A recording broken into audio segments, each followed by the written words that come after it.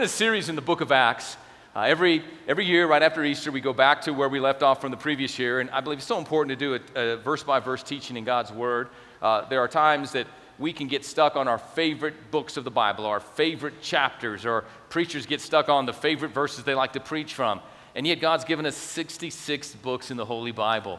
And we should have a knowledge and an understanding of what God is saying to us through His Word. So it's awesome to be able to be here in Acts. We're in Acts chapter 9. Last week, if you were with us, we talked about the Damascus Road experience that Saul of Tarsus had, where he was radically saved. And we're going to pick up where we left off, but I've titled today's message from Acts, Faith, Fads, and Fairy Tales.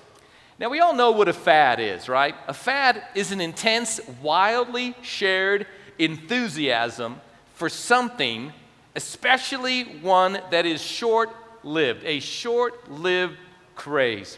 And I was thinking about some fads over the last couple of decades, like bell-bottom jeans, right? I think fads kind of recycle themselves, don't they? There's diet fads. Remember the South Beach diet and the Atkins diet? Other fads, people used to purchase hood ornaments for the top of their cars, or 8-track tape player. Or remember this fad? Mexican jumping beans, right? Or boy bands. There was like this fad, of boy bands popping up everywhere. MySpace. The new one is like hoverboards, right? How about Duck Dynasty? That was like a fad. They were like, I was in Colombia a few years back, and they had posters of them everywhere. And I thought, hey, if you've seen one Duck Dynasty episode, you've seen them all. They're basically the same. Planking is another fad, right? Selfies, everybody taking selfies. How about Tebowing? That was a fad for a while. And I hope this next one comes to an end. The Kardashians, everywhere you turn, Kardashians. So-and-so's going to interview the Kardashians. Like, who cares? And then there's Pokemon, another fad. But I think the one that lets us know that it's close to the end times, that Jesus is coming, there's got to be a verse on this. But I see like yoga pants everywhere, right? The invasion of the yoga pants. That's like the latest fad. Please, guys, don't be caught in them. Amen. But Christianity isn't a fad. That's the point. Christianity is not some momentary, short-lived, enthusiastic craze that fizzles out. What happens to Saul of Tarsus in Acts chapter 9, what happened to the disciples in Acts chapter 2 on the day of Pentecost, this was not a fad. This was not something they were going to, I'll try it out, or let's do this for 6 months to a year. No, it was more than a fad. I was thinking about this, and I remembered in my own life, it was 1980. I was living in Albuquerque. I was a student at Manzano High School. We were in a school assembly, and I was seated in the bleachers. Next to me was a friend. She was part of a group of friends that we would hang out with and do life with, if you call it that. And many of my friends had come to faith in Christ before me, those that I hung out with. But a lot of them were like dropping off like flies, kind of going back to their old ways. And I was on fire for the Lord. And she told me, she said, Carl, she said, what you're experiencing right now, it's a fad. Those were her words. It's a fad. It won't last very long. She began to name certain friends and how they got into this Christianity stuff and now they're back to their old ways. She said, in no time, you'll be back to your old ways. And I thought about that for a split second. And in my heart, I thought, no way. This isn't going to be a fad that I'm going through. And I looked back at her and I said, Doreen, as long as you know me, Carl Tody, I want you to know I'm never going back to my old way of living, and this is not going to be a fad for me. Well, that was 37 years ago, and if it's a fad, I'm glad it's lasted for 37 years.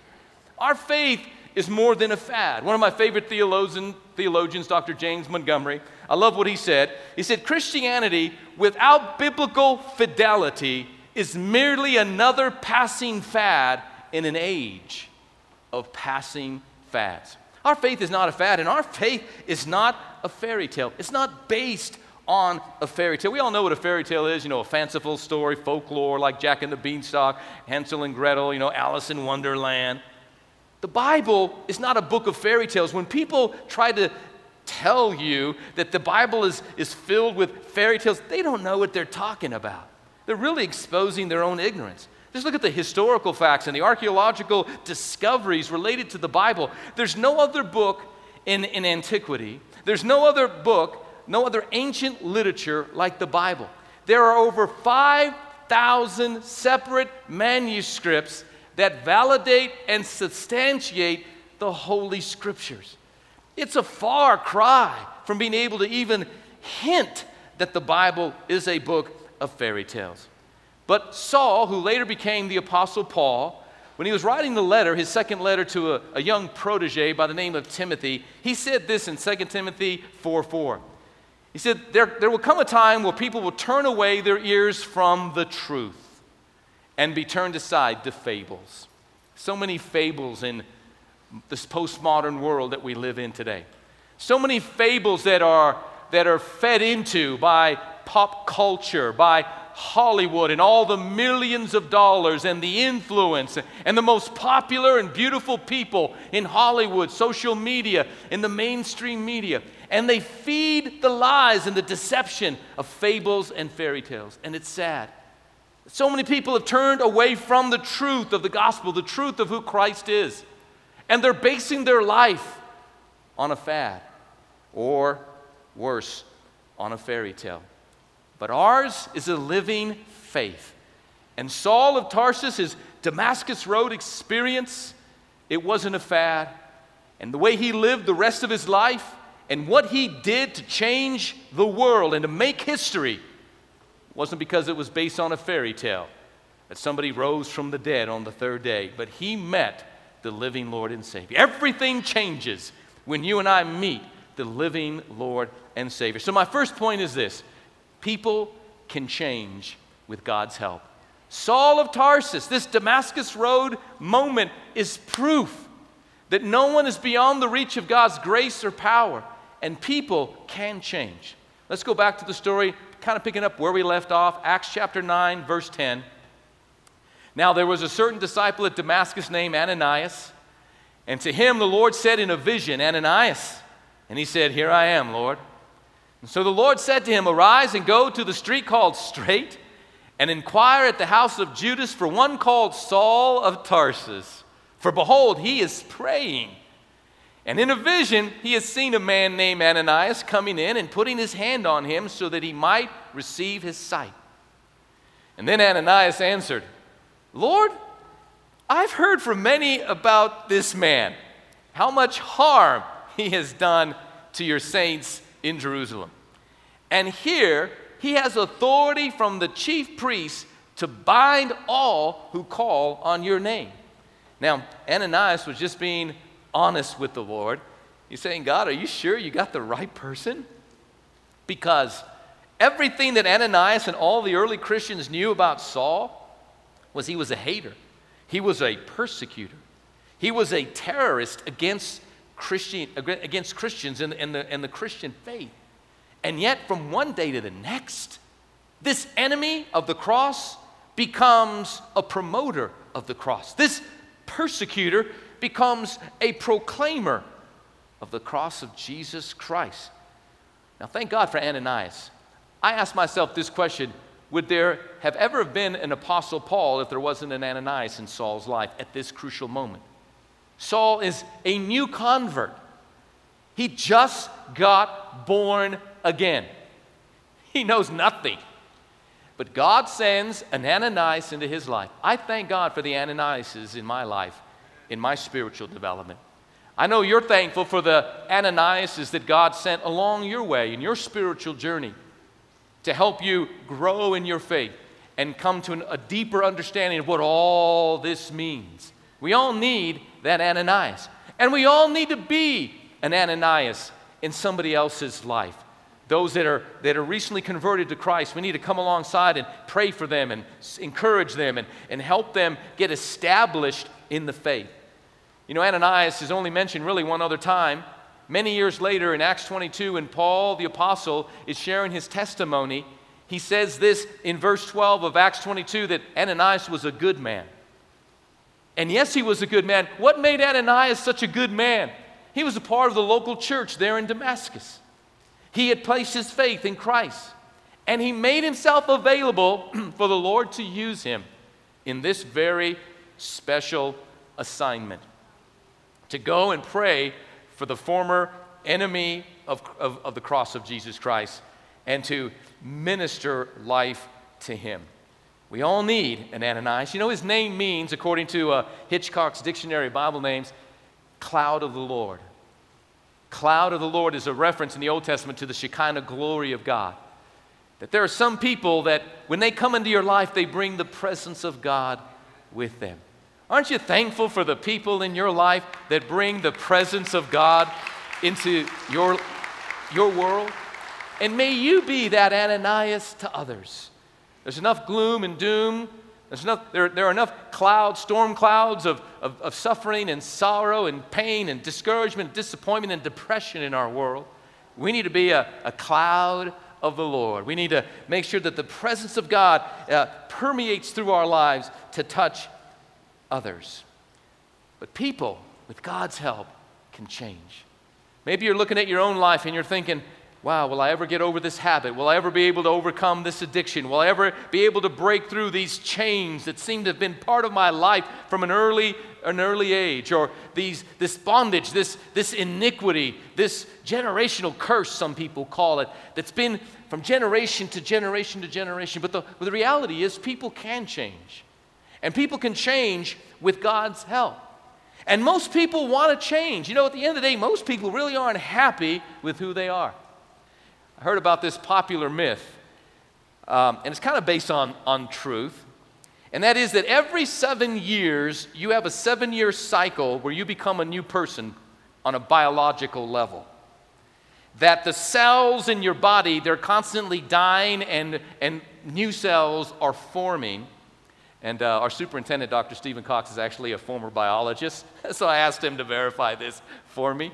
And he says, good cells die and make way for new cells. Dr. John, bad cells don't die, become cancer, right? Cancerous cells.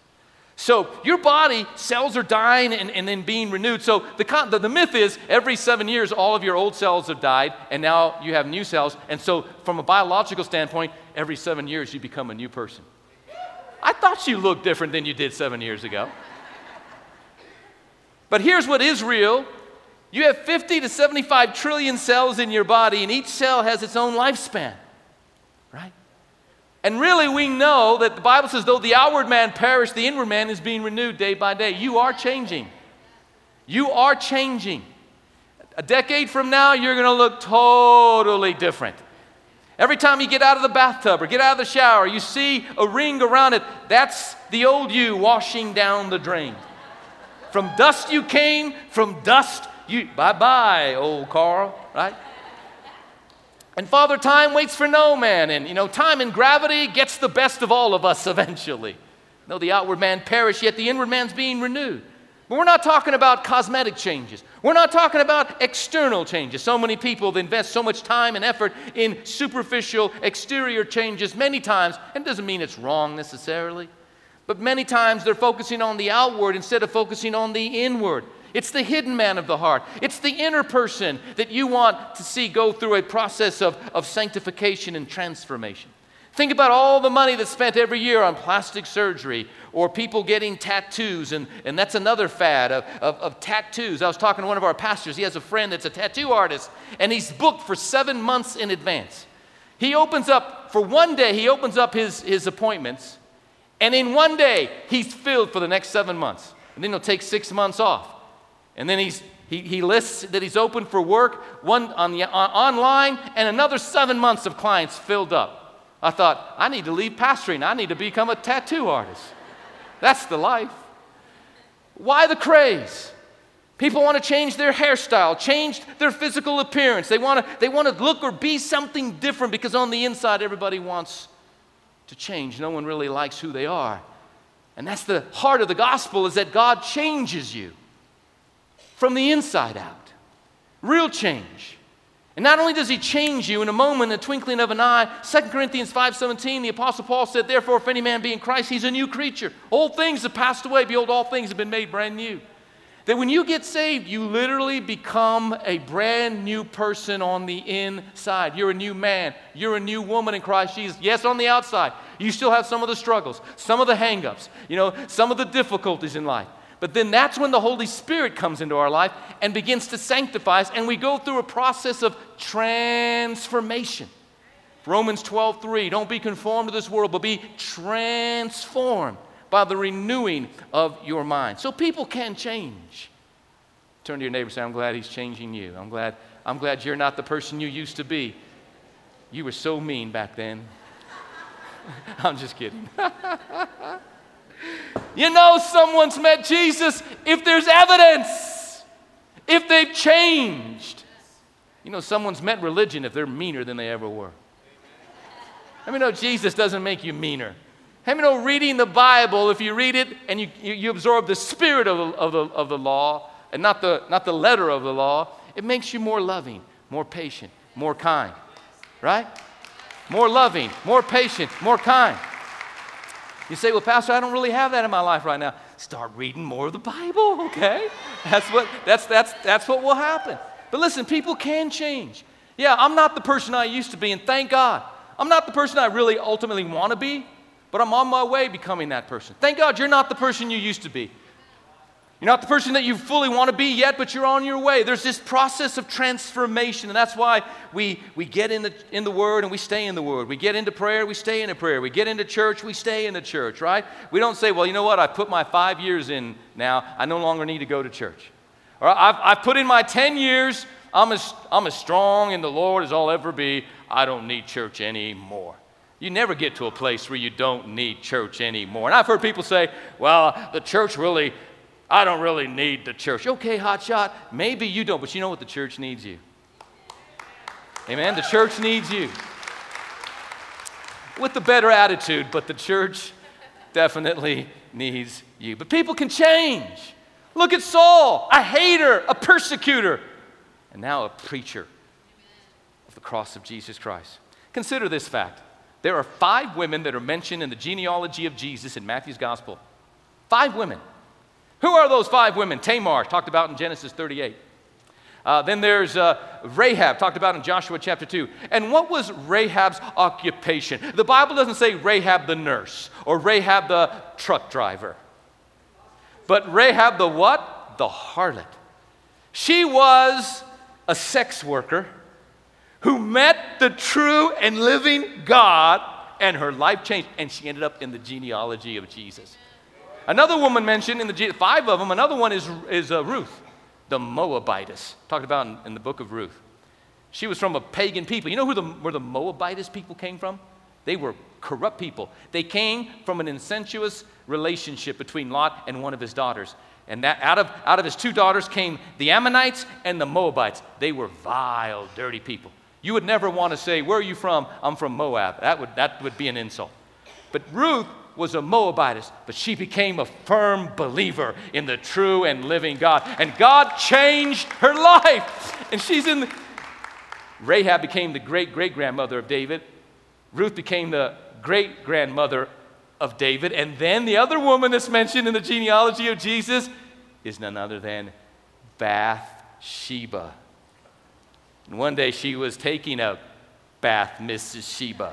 David saw her from his balcony. Bad boy, David. She's another man's wife, right? You know the story. They come in this adulterous affair. He ends up killing her husband. Can you believe what's in the Bible? Yeah, there are bad people that needed God. And we all are bad people in need of God, really. And they end up getting married. And they have a son by the name of Solomon. And Bathsheba ends up in the lineage of Jesus. Oh, the last woman? Who is the last woman? Mary. Now, you know how Tamar got pregnant? Read it. Genesis 38. Her husband died. Her brother-in-law didn't want to take her in to give her seed because she had no son.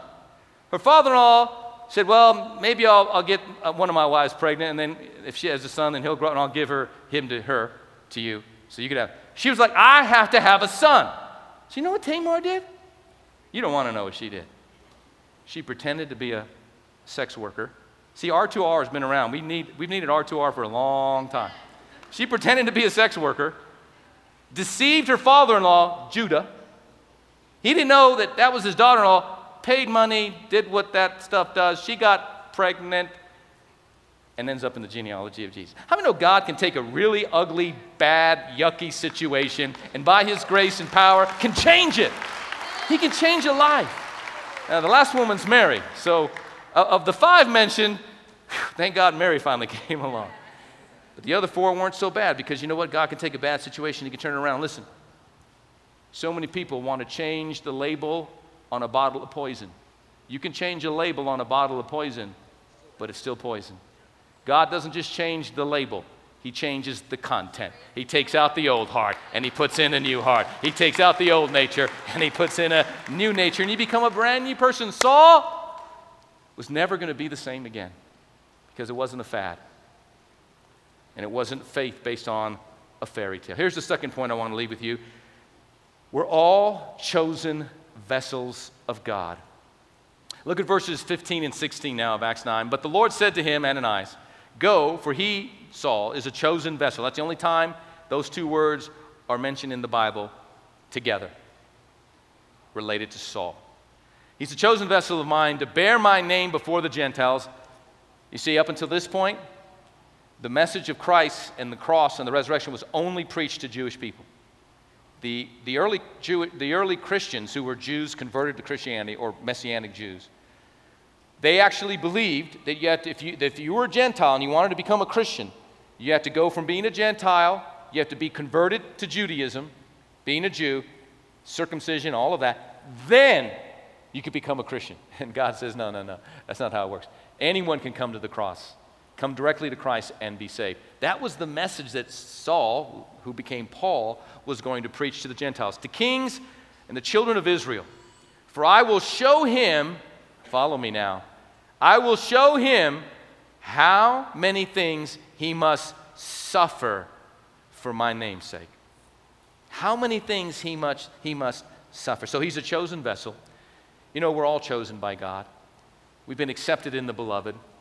The Bible says in 1 Peter 2:9 that we're a chosen generation, a royal priesthood, and a peculiar people. There's no greater honor in life than to know, understand, believe, and affirm in your own life that you've been chosen by God. Of all the billions of people in the world, you're chosen. Jesus said, many are called, but few are chosen. That's some deep theological waters there. And we won't go there right now, but many are called, few are chosen. If you're a believer today, or you become one by the end of this service, you and I really can't take any credit for that. It's all God's sovereign grace and the work of His Spirit on your behalf and my behalf. But I regularly thank God that I'm a Christian and I know I can't take any credit for that. I didn't wake up one day and said, I think I want to go to heaven. I think I need to get saved. No, it was a work of the Holy Spirit in my life that brought me to that place that the blinders fell from my eyes and I saw the light of the glorious gospel. How many of you are thankful that you're a Christian today, that God has saved you by His grace, His amazing grace? And you're chosen. You're chosen. You're a part of a royal family, a royal priesthood. Whew. We make up the body of Christ a holy nation. We are chosen of God. But yet, I think many times we lead people to Christ under false pretense. We say things like this, and it's true, but it's a half-truth. Come to Christ and you'll have joy unspeakable and full of glory. That's true. Come to Christ and He'll give you peace beyond all understanding. That's true. Come to Christ and your burdens of life will be lifted, for His yoke is easy and His burden is light. That's true. Come to Christ and you can lay all your sorrows down at His feet, and in replace, He'll give you His presence, and in His presence is the fullness of joy, and that's all true. But if you'll come to Christ, you'll face suffering too. The Apostle Paul said later in his writings, all who will live godly will suffer persecution in this world. All who choose to live godly in this world, in this present age, will suffer persecution. Think of our fellow Christians in places like North Korea, our fellow Christians in the Middle East right now, our fellow Christians in Egypt, our fellow Christians in Iraq, and the suffering that's going on in our world simply because you don't worship the Muslim faith. You're not a Hindu. You're not a Buddhist. You're not an atheist, a communist. And the persecution in China right now of our fellow Christians, the suffering. I'm not talking about suffering. Many times the suffering in our life is the result of bad decisions that we make. Or those that we've been entrusted to their care and they've made bad decisions, it impacts us. I'm not talking about the suffering that is the result of making bad choices and bad decisions, or the suffering that's the result of others in our life that make bad choices and bad decisions. I'm not necessarily even talking about the suffering that's a result of being in a broken, fallen world like we live in. But the suffering that is the direct result of you stepping over, crossing the line, switching from the kingdom of darkness to the kingdom of God's dear Son. No longer being a child of the night, but a child of the light. That as soon as you begin to say, I'm going to serve Christ with all of my heart, the forces of hell are unleashed against your life. Thank God, we always have the victory through Christ Jesus the Lord, and greater is He that's in us than he that is in the world. But nonetheless, there will be suffering. I believe that sometimes we experience suffering in life, not because of our own mistakes or the mistakes of others, but simply because you're taking a stand for Christ. Maybe it affects you financially. Maybe you battle a sickness that you wouldn't have battled had you not given your life to Christ, but thank God He is our great physician and He is our healer. Maybe your kids will go through a struggle or a battle that maybe they wouldn't have had you not surrendered your life to Christ. There are attacks, but I'm thankful. David reminds us in the book of Psalms, many are the afflictions of the righteous, but the Lord delivers them out of them all. Aren't you thankful that at the end of the day, we win and God will have His way? Paul listed the things he suffered. In 2 Corinthians chapter 11, he mentions 27 different ways he suffered for Christ. Read them for yourself and count them for yourself. I may be off by one, but I counted 27. He was shipwrecked. He was falsely imprisoned. He was beaten. He was stoned. He was left half dead once. God basically raised him to life. He was in storms. He was betrayed by false brethren, he calls them. But of all the things he suffered for Christ, and it was a joy and an honor and a privilege to suffer for Christ. That's how the early Christians, even later in the years that the first century Christians began to be persecuted by Nero and by the Caesars and by Rome. They were thrown and fed to lions. And they counted it all joy to suffer for Christ's sake. What faith? That's not faith that's a fad. That's not faith that was based on a fairy tale. But the two things that weighed the most heavy upon the heart of Paul, the apostle, listed in 2 Corinthians 11, are the things he suffered for Christ's sake. He said this, my journeyings, all his travels, and the burden I bear for all the churches, until Christ be formed within you. But he was a chosen vessel. And with that came some suffering. The third thought I want to share with you is this. The church is a family. Let's say that together. The church is a family. And just like any family, sometimes we just don't get along. Isn't that true with your family? Sometimes you all might be sitting in different places today. I'm just glad you're here. That's all right. Sometimes we just may go to different services. Amen. Sometimes we just don't always get along. But we're family at the end of the day, and we got to sort it out, don't we? We got to figure it out with God's help and God's grace, don't we? Why? Because we're family. Turn to the person next to you and say, we're family. It's like the Italians do, okay? We're family. And what does it mean? It should mean something to us, right? Look at what it says in verse 17 of Acts 9 now. And Ananias went his way and entered the house, and laying his hands on him, he said, Brother Saul. Everybody say that with me. Brother Saul. That's the first time that's mentioned. Remember, they weren't called Christians until Antioch, Acts 11:26. They were first called people of the way, and then they were called brethren. And it's sad that we have so vulgarized that phrase in modern Christianity. It's kind of sad. But it should mean something. It should mean something that when you give your life to Christ, you become a part of God's family. And that makes us brothers or sisters in Christ. You see, Saul went from being an enemy to being a part of the family. He called him Brother Saul. He said, the Lord Jesus, who appeared to you on the road as you came, has sent me that you may receive your sight, notice this, and be filled with the Holy Spirit. So Saul, he now became Brother Saul. He became part of the family. Now, what does it mean to be part of a family? It means at least three things. Number one, it means we have a common father. If we're brothers or sisters, that means we have a common father. Number two, we have common rights and privileges. And number three, we have common responsibilities because you're part of the family. We're committed to one another. It should mean something. You know, at the end of every service, we give an altar call because we don't want to take for granted that everyone's saved. We don't want to take for granted that everyone is walking in relationship with the Lord. So we ask those that need to rededicate their life to Christ or those that need to accept Christ for the very first time. And at the end, I always say the same thing, right? Hey, for those of you that just prayed that prayer to rededicate your life to Christ, I want to be the first person to say, welcome home, child of God.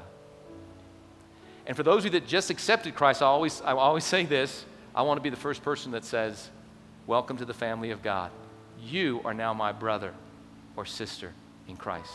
You know it means something to me, and I know it means something to you, and it should, that we are family. In one sense, we're more family than our blood family. Why?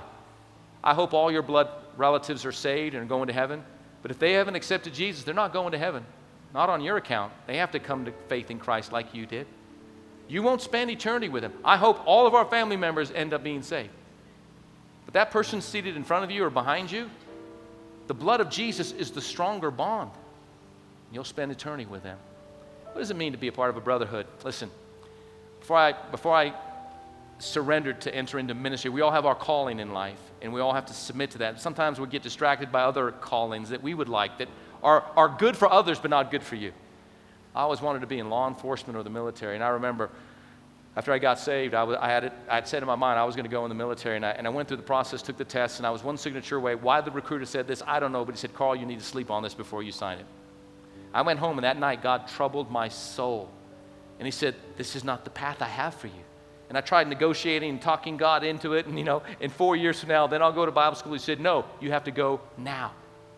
And so I surrendered. I obeyed God. So I've always had a love for those of you in the military, those of you that serve in the military and law enforcement. And you are part of a brotherhood. I was watching the news this past week, and there's this guy that I really admire. I don't know if he's a believer or not, but his name's Tim Kennedy.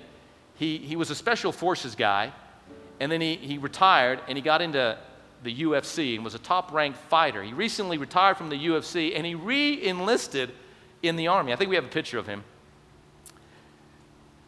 Aren't you glad guys like this are on our side fighting against the bad guys? I don't know about you, but when guys like this are fighting the bad guys, I sleep better at night. Thank you very much.